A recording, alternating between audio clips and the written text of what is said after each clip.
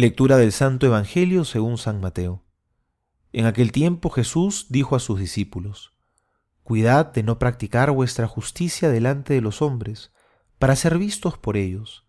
De lo contrario, no tendréis recompensa de vuestro Padre Celestial. Por tanto, cuando hagas limosna, no lo vayas trompeteando por delante, como hacen los hipócritas en las sinagogas y por las calles, para ser honrados por los hombres. En verdad os digo que ya han recibido su paga. Tú, en cambio, cuando hagas limosna, que no sepa tu mano izquierda lo que hace tu derecha. Así tu limosna quedará en secreto, y tu Padre que ve en lo secreto te recompensará.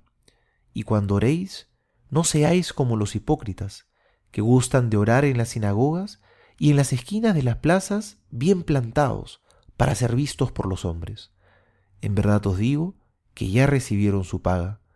Tú, en cambio, cuando vayas a orar, entra en tu aposento, y después de cerrar la puerta, ora a tu Padre que está allí en lo secreto, y tu Padre que ve en lo secreto te recompensará. Cuando ayunéis, no pongáis cara triste como los hipócritas, que desfiguran su rostro para que los hombres vean que ayunan. En verdad os digo que ya recibieron su paga. Tú, en cambio, cuando ayunes, perfuma tu cabeza y lava tu rostro, para que tu ayuno sea visto no por los hombres, sino por tu Padre que está allí en lo secreto, y tu Padre que ve en lo secreto te recompensará. Palabra del Señor. Gloria a ti, Señor Jesús.